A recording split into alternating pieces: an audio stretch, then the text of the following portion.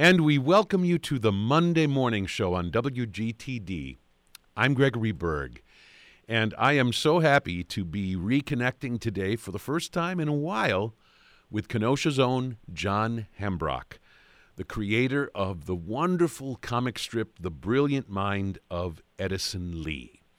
And this is a nationally syndicated comic strip that is just now entering its 15th year of national syndication.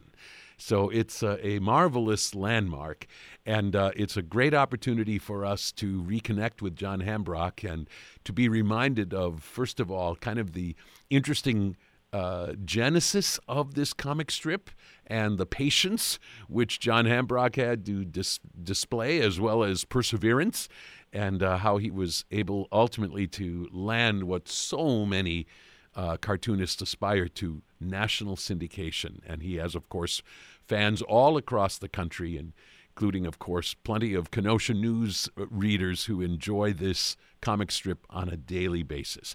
And so we have John Hambrock with us over the telephone to talk about the last 15 years and about the wonderful adventure tied up in his comic strip, The Brilliant Mind of Edison Lee. John Hambrock, we welcome you back to the morning show.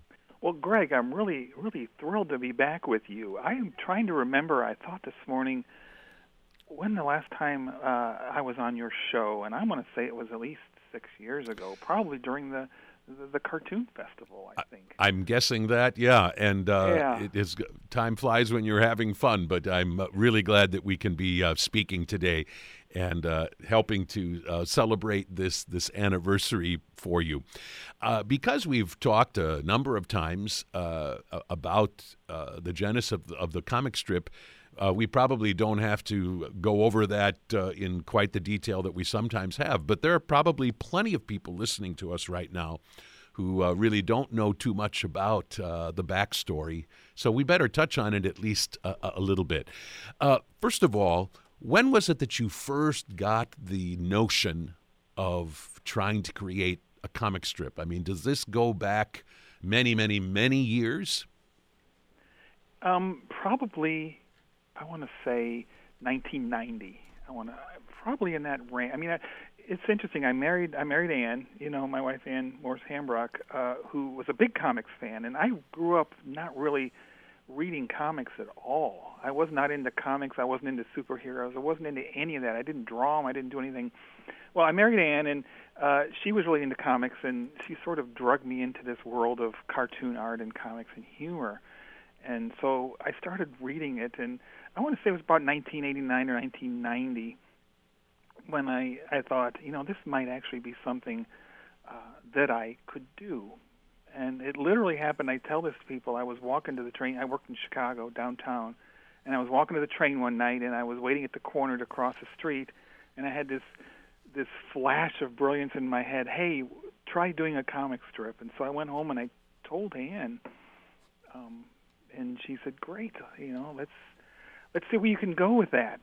And that's kind of where it started. But it's interesting because when you're thinking about doing a comic, you have no idea where to begin. I don't think many people start out having this very clear idea of what they want to do. It's sort of a general, I'd like to do this, but where do I start? As I recall, you had kind of different ideas, and one that didn't work, and one that sort of did, and one that was maybe not timed right, or a pretty good idea, but somebody else, it turns out, was already doing it. I mean, it was so interesting to kind of hear about that, because it makes you realize that a great idea for a comic strip does not just sort of magically arrive at the right time and in the right place. I mean, in a sense, a whole lot of stars have to align before something like the launch of a nationally syndicated comic strip is really possible. That is so true. And the first one I did was actually, I worked on it with Ann. We did it together. We wrote it together. I did all the art. And it was based on, it was sort of political, social, and it had a cast of animals living. It was called Second Nature was the name of the comic. And, I sent it off to the syndicates, and they responded very favorably. In fact, one of the editors called me right off the bat and said, "I really like this. This is great stuff." I found out later that there was a comic that had just been launched that I hadn't even known about called Over the Hedge, which we all know. And, of course, in this business, if you've got something very unique like that, putting 2 or 3 of them out there is really not something that they're interested in doing. They're always looking for unique ideas. So my timing was off on that one. So, yeah, that was a launch and a failure, but I shouldn't call it a failure. I mean, it was a great comic, but it didn't lead to anything big. So that was number 1. At some point in our conversations, I remember you talking about what a crowded field we're talking about in terms of those aspiring to do what you are managing to do with the brilliant mind of Edison Lee. I mean, so there are all kinds of pretenders, but there are very, very few opportunities that are ultimately available. And certainly that was the case when all of this started for you.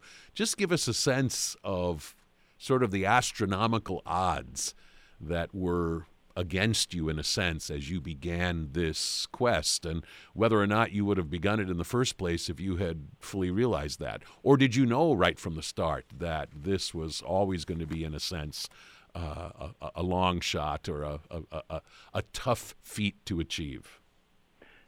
Interesting. I went into this completely blind, Greg. I had no idea. If I'd have known the odds, and I think the statistics at the time were they've received between 7,000 and 9,000 submissions for comics a year, and they pick 2, maybe 1 or 2. So those are pretty staggering odds. I think my editor told me at one time that my chances of becoming an NFL football player were probably better than getting syndicated with a comic. But again, this was back in the early 2000s. Things have changed now. They're not launching a lot of new material. But yeah, it's very, very difficult to break in to the field.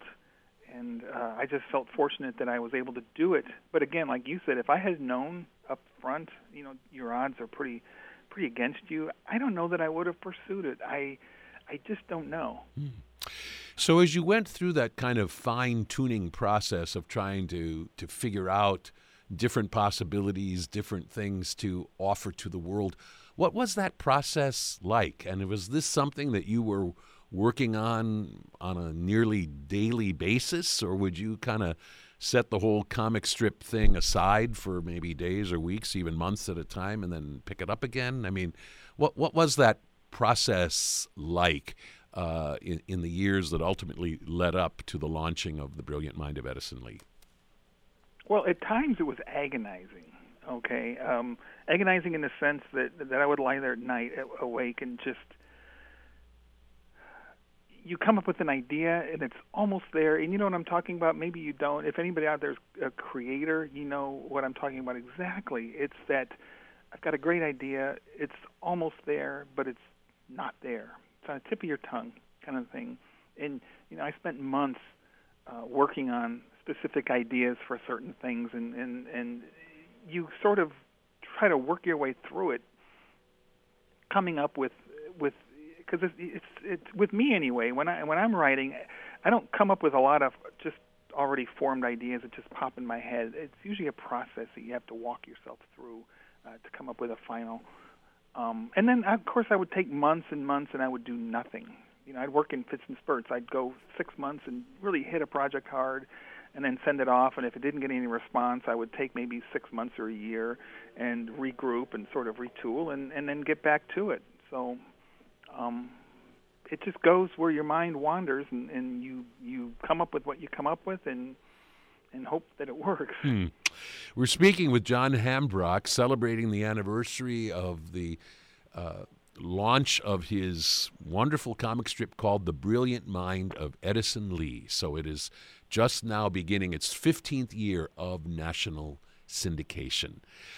So tell us more about the formulation of this idea for The Brilliant Mind of Edison Lee, and what sorts of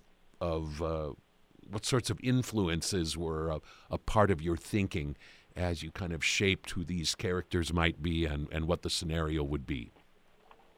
Well, it's funny. Edison was a character. He was a small character in an original strip that I had done about a father and a son living together, like a grandfather and a father living together, and they had a grandson. And that was the character of Edison, and he was just sort of a secondary character. And then around 2000, I guess, I revisited this little boy I had in this strip, and the name Edison is actually interesting. I was actually at a neighbor's house at a book sale he had, and I looked on the shelf, and he had a book titled Edison. That's all it said. It was a book about Thomas Edison. And so I grabbed it, and I brought it home, and I read it through front to back, and I thought, that's a really interesting guy. And so that's sort of how I got the name Edison for the comic, or the character. And then my oldest son is also a very bright scientific engineering kind of kid, and so I also based the character on him. So it was around 1999, around 2000, that I started really working on this new character called Edison. And it's funny because the original comic I did with Edison, he was just an average boy who liked to build things and just do all kinds of fun, interesting scientific projects, and nobody responded. It didn't, I got crickets. I got form letters from syndicates and everything else, and it's like, no, it's just not something we're looking for. But then something interesting happened. We had the 2000 election, which, coming off the election right now, it's sort of interesting to talk about this again. And we were just all rolled up in the politics of the time. And, of course, it affected me because I'm a political junkie anyway. And so I started rolling all of these social and political thoughts into the mind of this 10-year-old boy. And I started writing like that, and very uncensored, I have to say. I mean, some of the stuff I wrote I couldn't print in newspapers right now, but at the time it was very edgy, I thought, and it was provocative. And I sent those off, and oh boy, the fireworks. I had hit on something finally, because it was coming from truly within me. It was my true inner voice. And at that time, I finally felt that I had come up with something that really represented what was going on inside of me. And as a writer, that's very important. You write from your heart, and it works. And then from there on, I got noticed by King Feature Syndicate, and they called me and offered me a deal. So, yeah. Fabulous.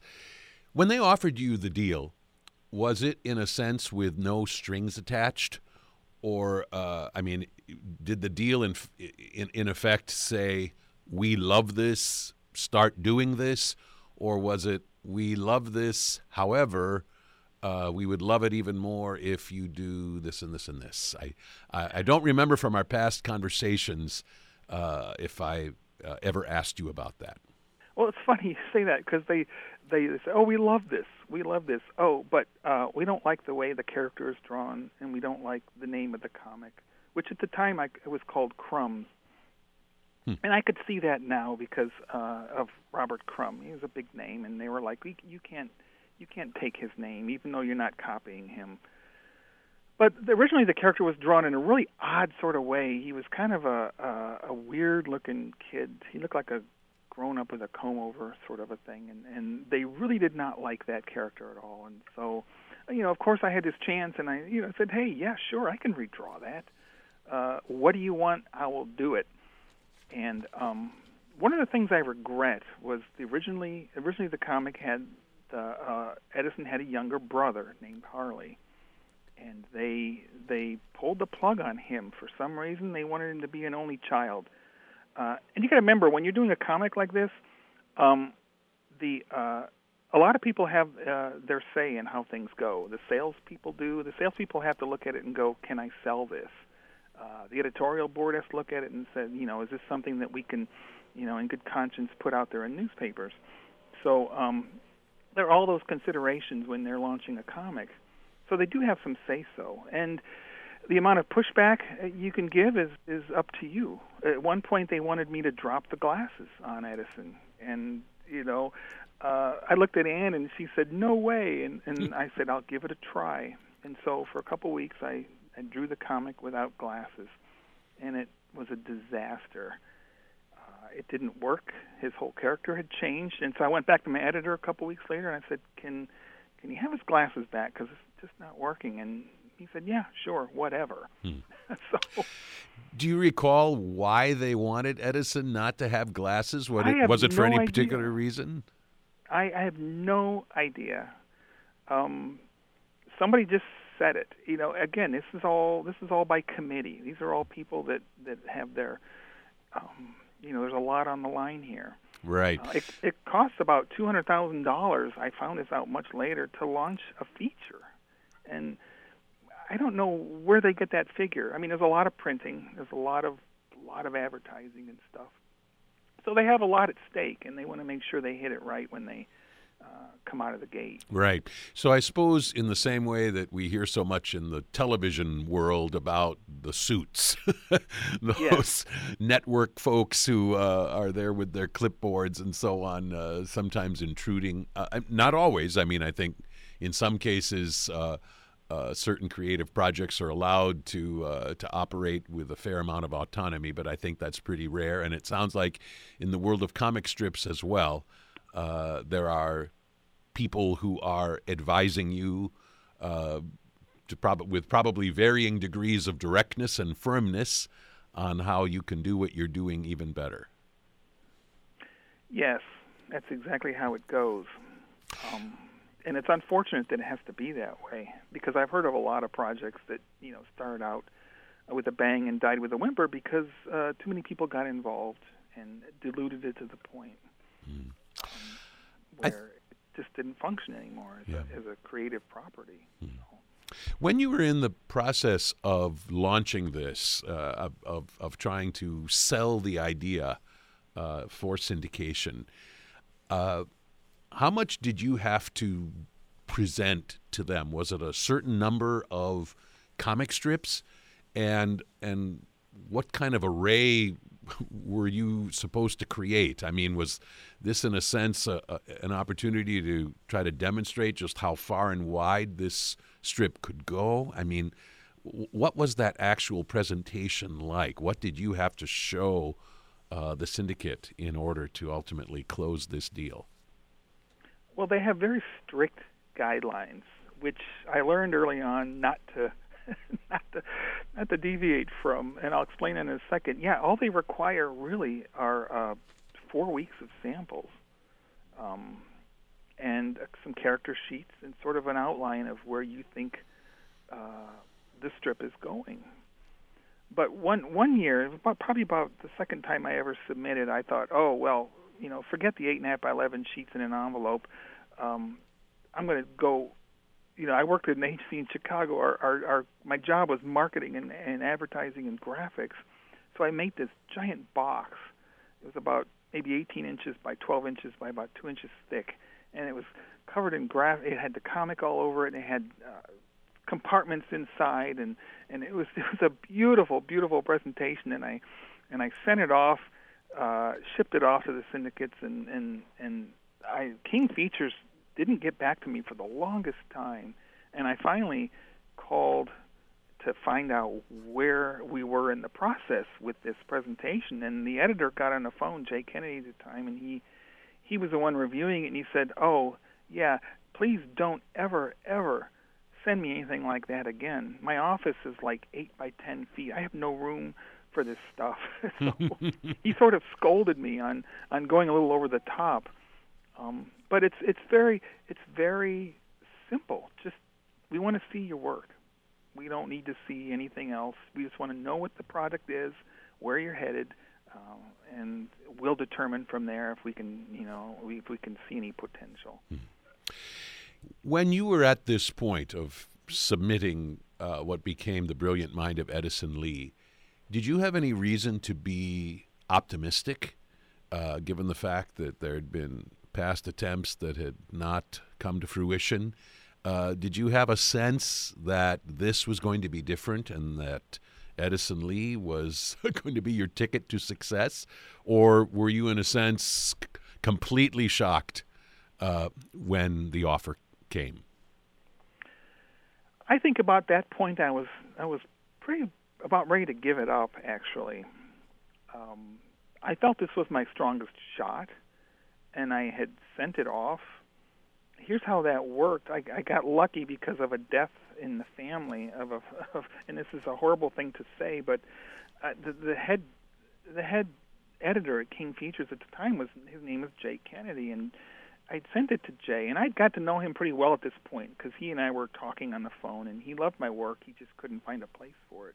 Well, I sent it to Jay, and he hadn't gotten back to me for the longest time, and it turns out later that he had taken 6 weeks off because his wife had died, and he had put his deputy editor in charge. Well, his deputy editor looked at my comic and said, yes, absolutely, I'm going with this one. And I remember the day I was in my office, it was like January 5th or something, and I get this caller ID that says Hearst Entertainment. And I'm thinking, oh, it's somebody selling magazines or something. But something made me pick it up, and he introduced himself. Yeah, I'm Brendan Burford. I'm with King Features, and we want to talk about syndicating your comic. And wow, boom, you could have knocked me over. At that point, that was the time. That was what it took him to get me on board. We're speaking with John Hambrock, and we're talking with him on the morning show in celebration of his comic strip, The Brilliant Mind of Edison Lee, entering its 15th year of national syndication. As you've already touched on, one of the ways in which this comic strip is a reflection of who you are and what you are interested in is the fact that young 10-year-old Edison Lee is not only a real science geek. I mean, almost like a miniature version of Sheldon from The Big Bang Theory, but that on top of that, he has this acute awareness of and appreciation for sort of the political realities of the world in which we live. It's such an interesting combination. What do you think about when you allow the sort of the political element into this comic strip? And what sorts of things do you sort of weigh in your mind in terms of what is going to feel right, what's going to work well, and what will be well received by the readers? Well, I'm very careful. I'm very careful about what I choose. And it's interesting. You'll notice I never really mention anybody in reality in my comic. Right. I have a character called the Senator Ottoman, and I sort of use him as a reflection of the whole process in general. And I'm able to roll up all my political commentary into this character. And I get a lot of mail. I get people that write. I just got a guy that wrote me about a month ago about a Sunday that I ran, and there was nothing political in it, yet he accused me of throwing politics into the comics page. So it touches a lot of people in different ways, and some of them get really riled up and angry about it, and others, it fires them up, and they're like, yeah, you go, Most of the time when I do a strip that deals with politics, those are the ones that get the most comments. And if you go online and you look at threads, oftentimes they'll comment on the comic for 1 or 2 comments, and then they all go after each other, for 50 or 60 comments in a thread. That's why King Features picked me. So I really have to sort of stick with that angle on the comic. And like right now going on, the last 3 or 4 weeks, I haven't really done much at all because I write 4 and 5 weeks ahead. So not knowing where we're headed into an election, it's very difficult to write sort of post-election comics because you have no idea where we're going to be at this point. So in terms of crafting strips that would comment very specifically on, for instance, the results of this current election or the ways in which the incumbent president is contesting those results, it doesn't make sense for you to try to fold that into your comic strip, given the fact that those strips won't see the light of day for maybe months to come. Yeah, I'm 4 weeks on my deadline. People like Gary Trudeau could work 2 or 3 days. So that's why Doonesbury would be so topical, because he could just throw stuff out there and they would run it, 2 or 3 days out. I don't have that luxury, so yes, I have to be very careful. That's why I tend to my topics on politics tend to be more broad and not deal with really anything specific, just more generalized trends that are going on in politics. And about a month or 6 weeks ago, I ran a whole bunch of political editorial cartoons. The senator was on Meet the Press, and I did a lot of those because there was just a lot to say at the time. And people really like those. But then I pull back, and I'll do something that's very generic and simple. And it just sort of wanders all over the place, and that doesn't seem to bother readers. They seem to accept it just the way it is. I want to talk about a few of the other characters that are part of this world that you have created with the brilliant mind of Edison Lee. I think one of the most intriguing choices that you've made in who Edison's parents are, and in particular Edison Lee's father and what he does for a living and so on. Tell our listeners about Edison Lee's parents and why you crafted those characters the way you did. Well, they started off being more than I think they've actually turned into. Originally, the mom was a substitute teacher. She was an educator.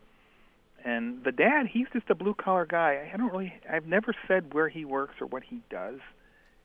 He's just one of those worker guys that comes home, goes to work, comes home. I seem to recall that we know that he's maybe works in a union, or is a member of a union. So that gives us, kind of a general sense of what he does, if not real specifically. Yes, and it's interesting that the parents had more of a role when I started than they do now. Sort of the grandfather has kind of taken over. Mm-hmm. The parents are just sort of a sounding board. They're sort of the straight man in the comic, and I don't treat them really any more than that. They're very one-dimensional, and it's very interesting because early on I could have taken them in the opposite direction. I thought about developing the mother into something really a lot more than she turned out being, because I couldn't wrap my head around who she was, and I didn't really give it any thought, and didn't give it any energy into developing them any more than I did. And I'm not sure that would have added anything to the comic. Right. In a sense, it would perhaps crowd things a bit, and there are probably certain comic strips where it's almost a little too crowded or a little too busy. There is something to be said for the relative simplicity of the scenario that you've created. Exactly, and that was sort of the direction I wanted to wind up in, just because of that. Look at a strip like I brought up Doonesbury earlier. I mean, my gosh, there are 40-something. There's a cast of 40-something characters in that comic, and that's just a deep, deep well to draw from. And sometimes I wish I had that, but then other times it's just no. I'm very comfortable in the 15 years where this has landed, and I'm just going to kind of stay this course, I think, until it runs its course. Right. So you're more of a Charles Schulz at heart than a Gary Trudeau in terms of just the way you are maybe creatively wired. Yeah, and I thought about introducing new characters, and I'm considering it. I'm considering introducing a new character, a male woman, a woman that delivers the mail. About 3 years ago, I introduced a character. His name is Ernest. He's a little boy that delivers newspapers. And I introduced, interesting enough, I introduced a reporter 4 years ago to the comic. And this was right after the 2016 election. And I did a lot of great strips on the reporter with all the fake news and everything. And I sort of let him go because I couldn't come up with much that I could relate to with this reporter. But again, he's a character that I can draw on if I need to later on. Let's talk about the grandfather. You've already mentioned the fact that he is a little more central to events than he once was, and he is a hilarious character in part because he is a little bit of a bumbler and so on. and is such an interesting counterpoint to who Edison Lee is. Tell us more about how you shaped that character and why you think it's worked to have him be right in the thick of things more and more. He's the character that everybody loves more than anybody else. It's interesting. And funny enough, going back to the beginning, that was one of the characters that they thought that I should cut, and I fought very hard to keep him because I thought the comic needed that voice, needed that older voice. And people ask, where do you get the idea for Orville? Where do you get his thoughts and ideas? And I say, he comes from me, believe it or not. He's a direct reflection of me in many, many ways. I think he adds a tremendous amount of humor to the comic.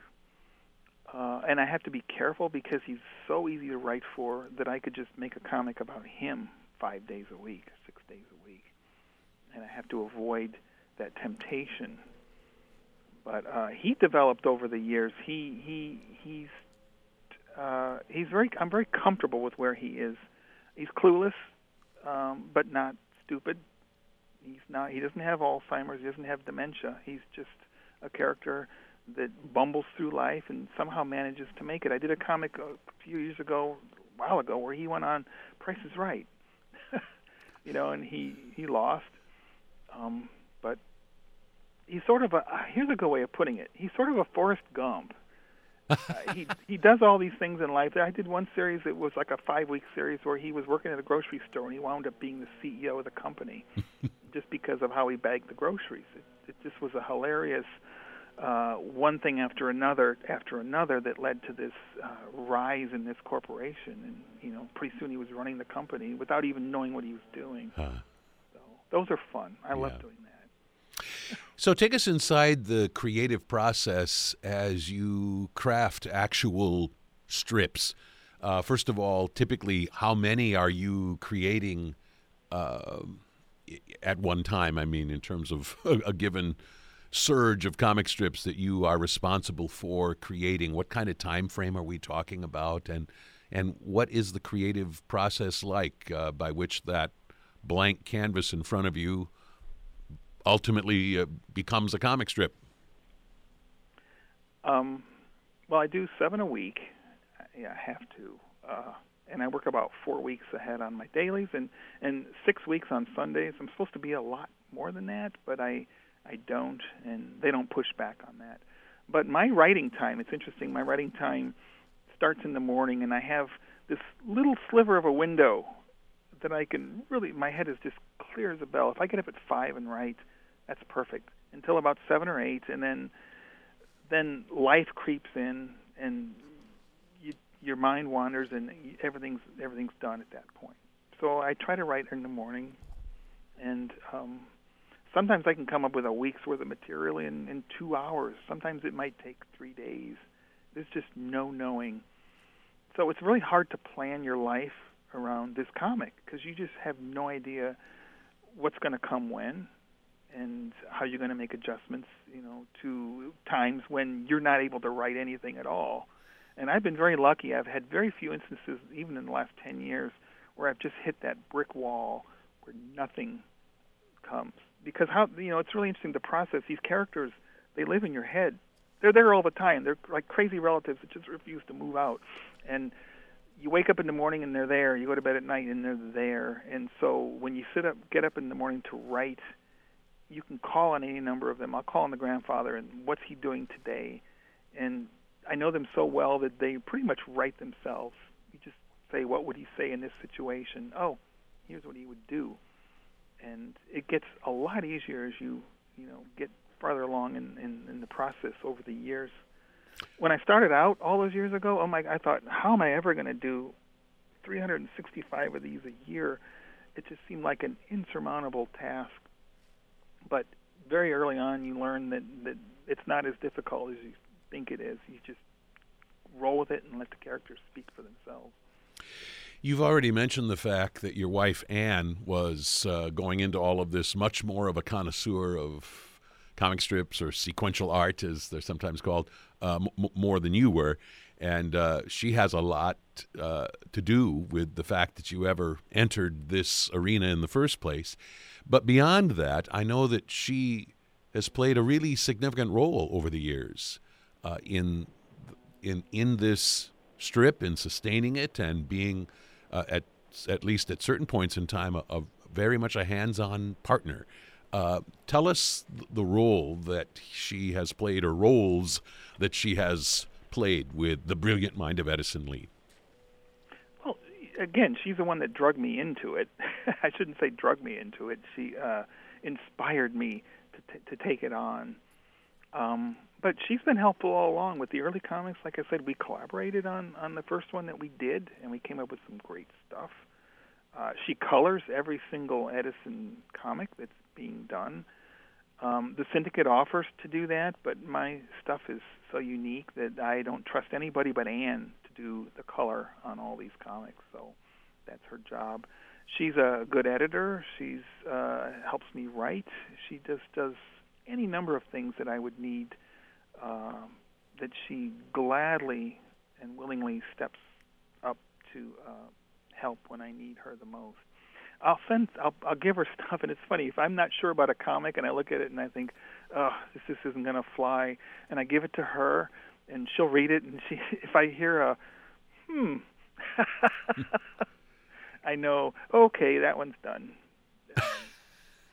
In a good I don't way. show her everything, but I show her the ones that I'm not sure about, and I almost am positive when I give it to her that the response that I'm going to get, but I have to try.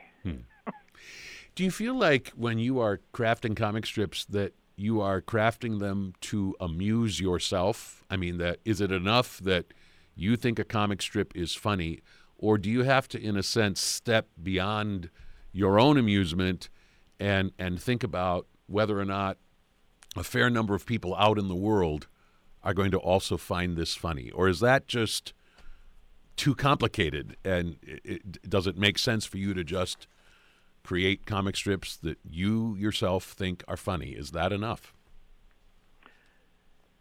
That is enough. I mean, I'm always worried about what readers think, probably more than I should be. My editor told me early on that you don't have to bat 1,000 on this stuff. You really don't.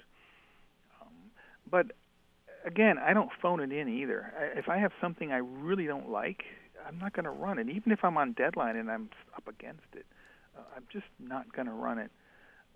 But I write for me more than I do anybody. If I laugh at something I've written, then I'm good. I'm ready to go with it. But I'm not going to put anything out there that's not something that I personally would think is the quality that I would expect out of this comic. So I maybe put more into it than I should. That's just my nature, though, is to just give it the best I can, no matter what. In addition to the fun that you have had creating The Brilliant Mind of Edison Lee and giving it to the world over these past 15 years, you have also had the tremendous pleasure of becoming part of this world and meeting so many of your fellow cartoonists, and even, of course, on a number of occasions, bringing some of them here to southeastern Wisconsin with the cartooning festival that you and your wife created and coordinated, and that I know a lot of us are hoping will someday see the light of day again. Just talk for a moment about the community of cartoonists that you are part of, and maybe some of the most memorable friendships or collaborations that have been a part of your life since the emergence of Edison Lee. Yeah, that's been the fun part of it. I've been a member of the National Cartoonist Society for, I think, 12 years now, and I've been in the board of directors I'm the vice president of it right now for the last 8 years. We're all a very tight-knit family, all of us. Every cartoonist, you open a paper and, those are all friends. We all understand each other. And it's sort of like I understand with Hollywood. Actors, most of them know each other. They all commiserate. They get together. They talk about the industry and all of that. And that's been one of the biggest benefits, I think, of doing this comic, is getting to know all of these great cartoonists, people that I read when I was working in Chicago in newspapers and stuff, and now they're friends. Is just sort of mind-boggling. And yes, we have had a number of them here in Kenosha. We've had some great people. We had Jeff Keane come. We had Stephan Pastis, who does Pearls. We had a lot of people here that have come to Kenosha just because we invited them, and because they like meeting with their readers and their fans. Hmm. So how does one keep this fresh over the course of 15 long years? Or when it comes to the cartooning business, is 15 years just a drop in the bucket? I mean, once you're rolling, is this an easy thing or a fairly simple thing to sustain? In my situation, being topical, it makes it a lot easier. If I had just come up with a comic about a giraffe that plays a banjo, I think I'd run out of material after a while. But I'm able to tap on things going on in the world, and it's those current events that really keep me rolling. 5 years ago, I may have been ready to call it in. I was getting tired at that point, but because the deadlines are brutal, they never stop. I've had to work on comics, with relatives in the hospital and deaths in the family and all that, and you have to work around those things, because unless you can get really far ahead, which I'm not capable of doing. You just have to make sure the content is delivered on time every single week, and that wears you down. But also, I think it's offset by this sheer joy and the satisfaction I get out of writing and creating. And it brings out something in me that I find so fulfilling that I can't imagine ever giving it up. And I've thought about what would I do if I didn't have this hanging over me every single day of every week. I don't know, Greg. I'd probably lose my mind. How do you divorce yourself from these characters that have been living inside your head all these years? It's sort of a scary thought. I had never stopped to think about that they in a sense are a part of you, and even beyond the obvious ways in which that is true. So we hope this is something that can go on for a long, long time. 15 years is interesting in this business, given the fact that, I mean, you came along at a time when newspapers were already facing considerable struggles of every kind. And, of course, those struggles are only more acute today. In what way is this a different world for comic strips in terms of the way they are distributed and shared with the world? And does that make any difference in terms of how you go about doing what you do? Well, there's a huge shift. We all see it. We all know what's going on in the industry. Here's how I look at the comic strip newspaper world. It's sort of, I compare it to network television, okay, which is sort of being overshadowed now by all the streaming services going on. And there are a lot of great comic strips that are being launched now, that are being launched online with there's no FCC standing over them. You can't say that. You can't say that. You can't say that. So in some ways, newspaper comic strip creators are sort of the network TV shows, as opposed to all the racier content which is published online these days. I have to say that I don't know where the business is going to be with newspapers and comics in 10, 15, 20 years. I mean, they're still relevant. We're holding our own as far as the number of papers. We're not losing, very many at all. So, but yeah, it's interesting. Bill Watterson, when Calvin and Hobbes, 25 years ago, he was talking about newspapers and the problems they were having, and even back then, he saw it, what was coming. So it's slowly and gradually changing. I won't say we're going to be irrelevant in 10 years, but I think we're looking at a different environment in which we're working.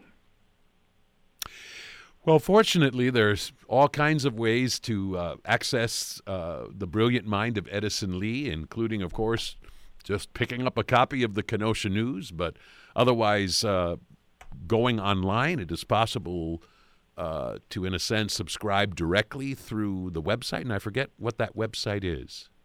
Well, you can go to Comics Kingdom. That's right. It's www Comics Kingdom. That's King Features runs that site, and you can get it daily delivered to your mailbox. It's really a great service, and it only costs like, I don't know if you can get as many comics as you want. You can go load everything up. I think King, handles about 50-something properties. You can load them all up and get them all in your email box every single day for, I think, $19 a year. And we all need... Yeah, you can also go to the edisonlee.net website. We have books available, and you can go and check out that website. So there's several places to go. Well, we all need reasons to smile these days, and one of the best is to seek out the brilliant mind of Edison Lee. John Hambrock, congrats on reaching the 15-year mark. That is a great accomplishment, and it's been so fun to follow your progress over the years, and I appreciate you joining me today on the morning show to give us an update on the brilliant mind of Edison Lee. Best wishes to you. Thank you, Greg. Thanks so much. And, let's do 25, shall we? Let's go for it. Thanks again.